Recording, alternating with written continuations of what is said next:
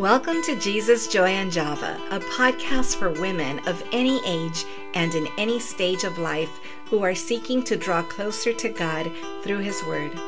My name is Patty Nava, and my mission is to walk beside you on our spiritual journey by studying the Scriptures together to strengthen our faith. We are now in Season 2 of the Jesus, Joy, and Java podcast. This is a season to nurture and grow our fruit of the Spirit. I pray you will be encouraged and that this will be a blessed and fruitful season for you, my sweet sister. Now let's get ready to fill our cup with Jesus, Joy, and Java.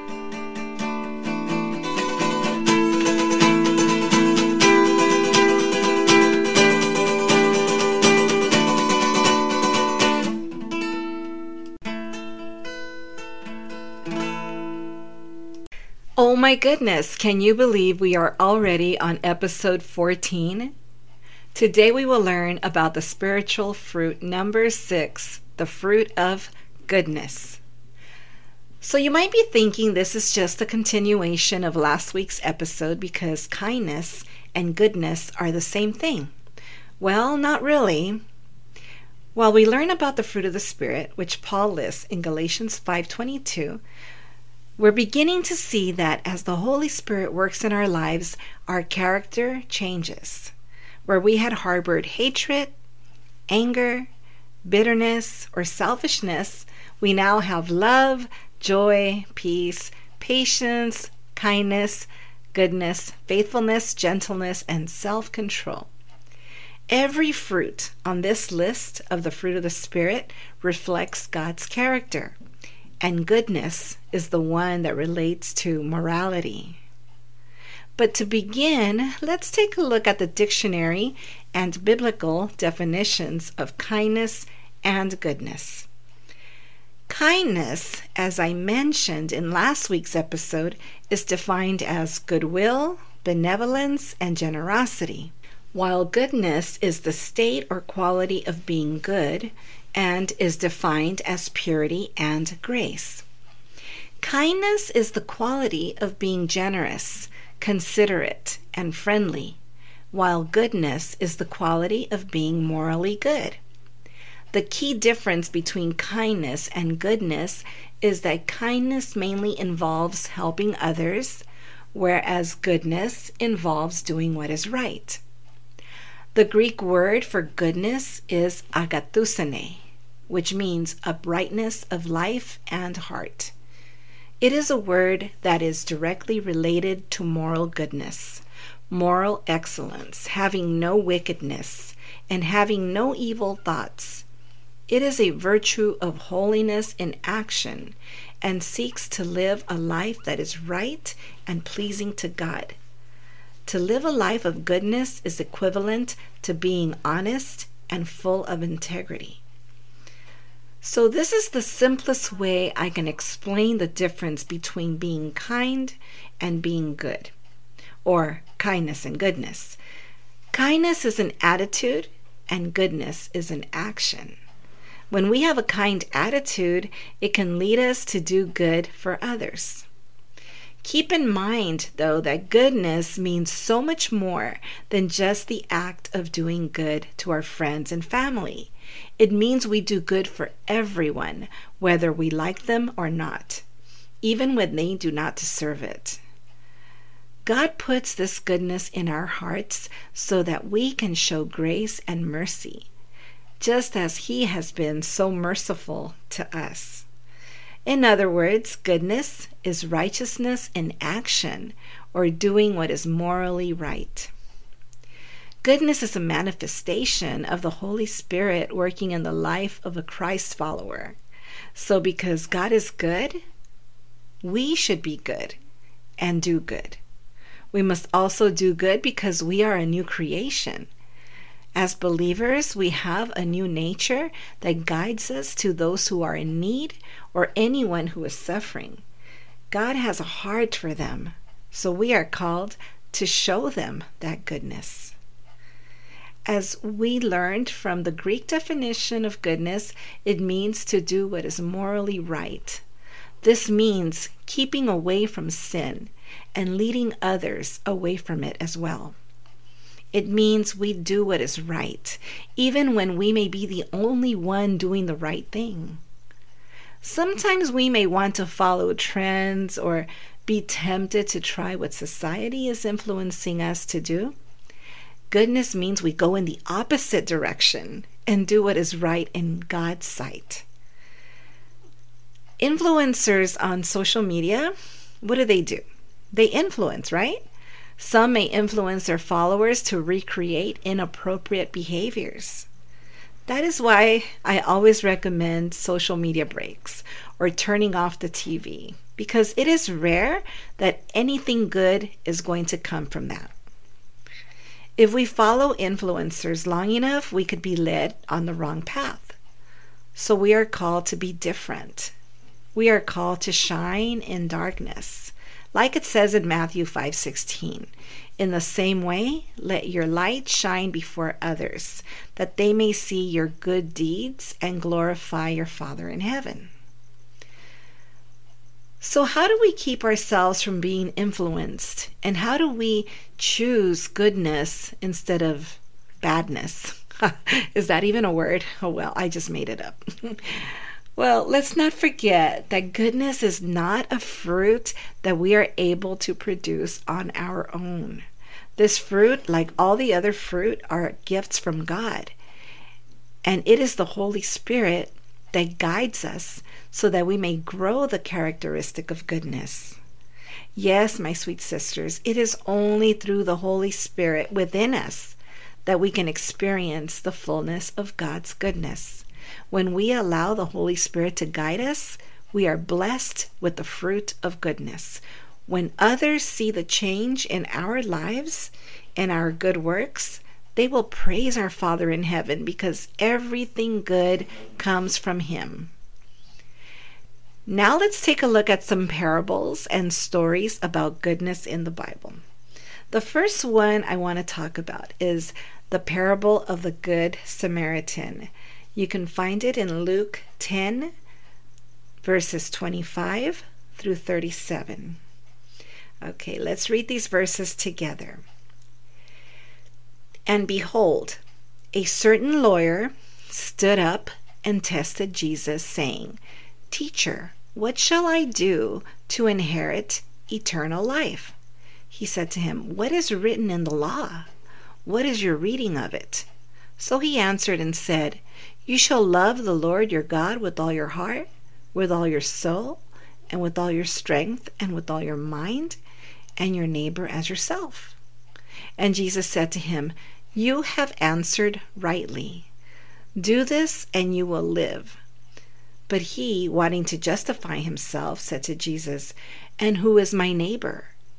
Then Jesus answered and said, A certain man went down from Jerusalem to Jericho and fell among thieves, who stripped him of his clothing, who wounded him and departed, leaving him half dead. Now by chance a certain priest came down that road, and when he saw him, he passed by on the other side. Likewise a Levite, when he arrived at the place, came and looked, and he passed by on the other side.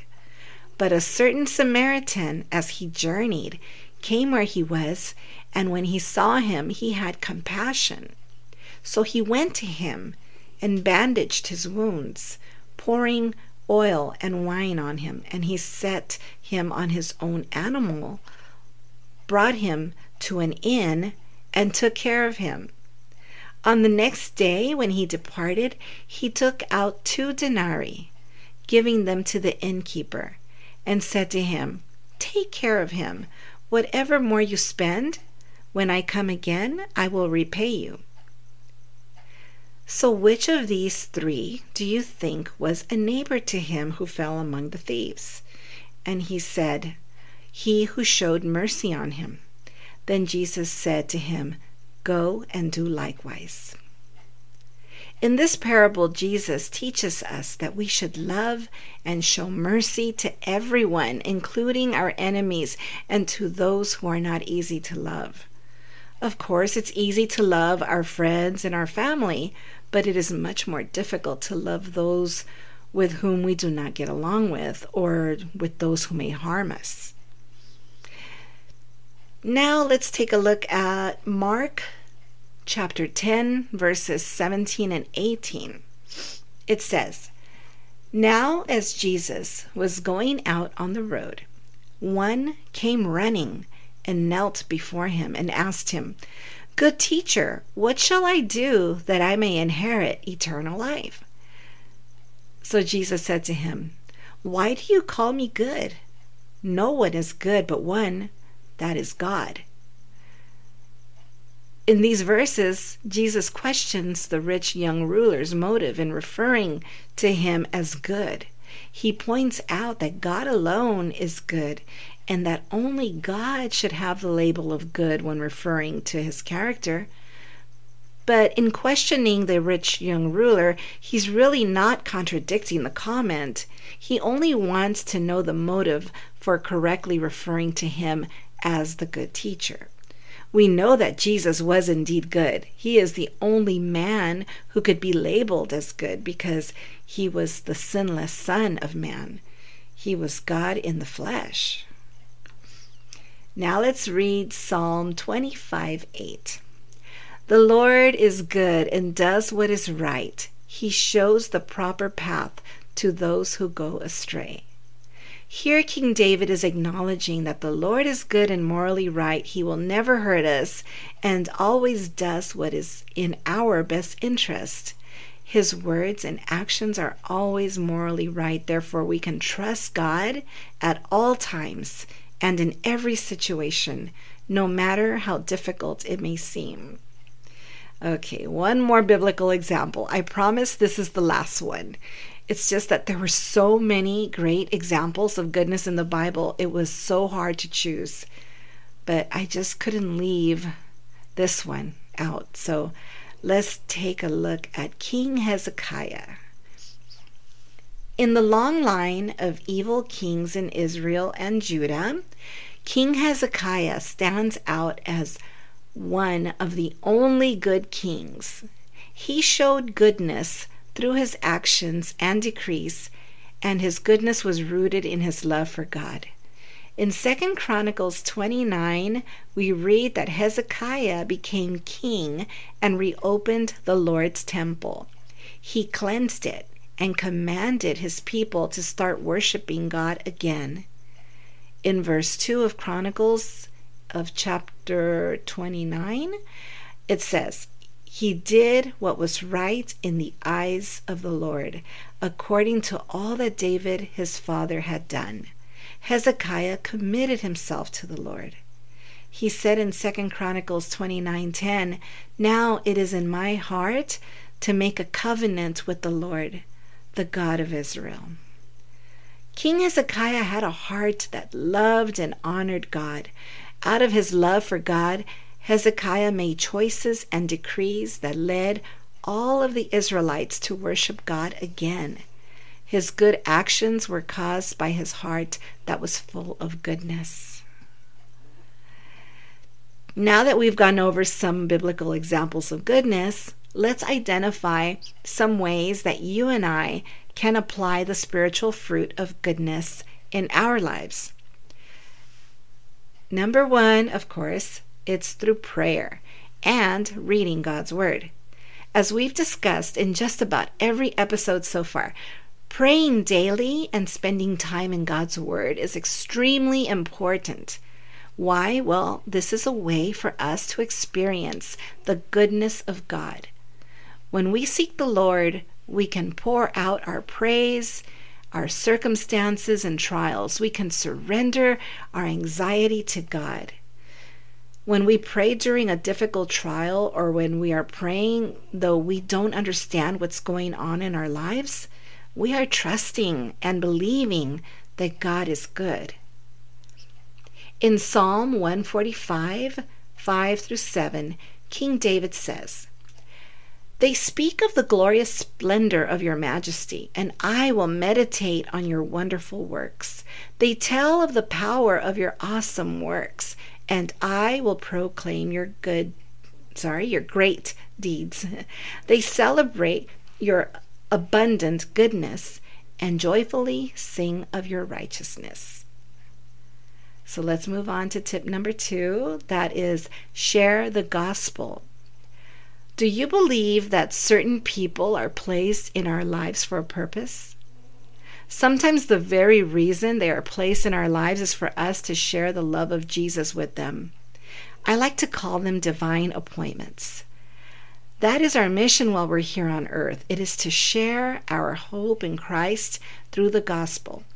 In Matthew 28:19, we are commanded, "Go, therefore, and make disciples of all nations, baptizing them in the name of the Father and of the Son and of the Holy Spirit." Sisters, this is our great commission, and it requires a personal interaction with others who may be less mature in their walk. We are here to help others understand the scriptures and to help them apply God's word to their daily lives. It requires us to be selfless. Speaking of selfless, that brings me to tip number 3. That is to serve others. Let's serve others, especially when nobody is watching. It is easier to serve and to do good deeds when people are watching. But Paul instructs us to do what is morally right even when we are alone and nobody is watching us.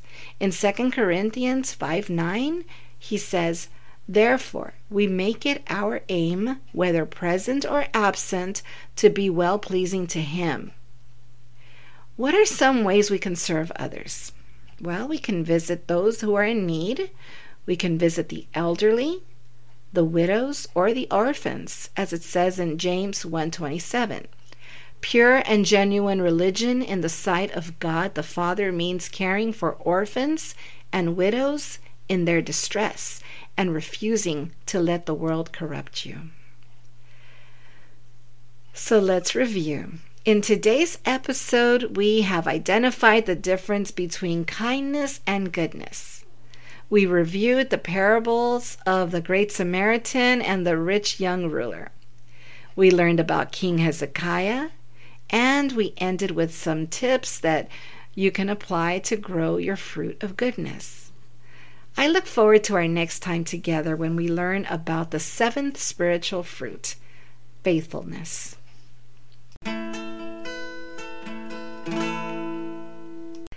I would like to recommend a couple of resources that can help you on this journey of nurturing the fruit of the Spirit. The first one is a book titled Unfailing Love, written by my good friend and brother in Christ, Kevin Pedraza. This book is not only a great conversation starter, but it is also a good way to point individuals to Christ. When you pick up this book, you'll want to keep reading the beautiful poems at the top of every page, as they're filled with so much emotion that you and I might be able to relate to. But I would suggest that you use this book as a journal by taking one page at a time, one day at a time. Each page has room for you to journal how each poem speaks to you personally. You can find Kevin's book, Unfailing Love, on Amazon. You'll find the link for this book on the Jesus, Joy, and Java Facebook page. The next resource is an e-journal I have written as a free gift to you, my listeners. This journal is all about the fruit of the Spirit. In this journal, you will find scriptures and questions to help you apply the fruit to your daily walk with Jesus. To get a free copy of this e-journal, all you have to do is email me at pattyjavanava@yahoo.com. That's Patty, P-A-T-Y, Java, J-A-V-A, Nava, N-A-V-A, @yahoo.com. This information will also be available on the Jesus, Joy, and Java Facebook page.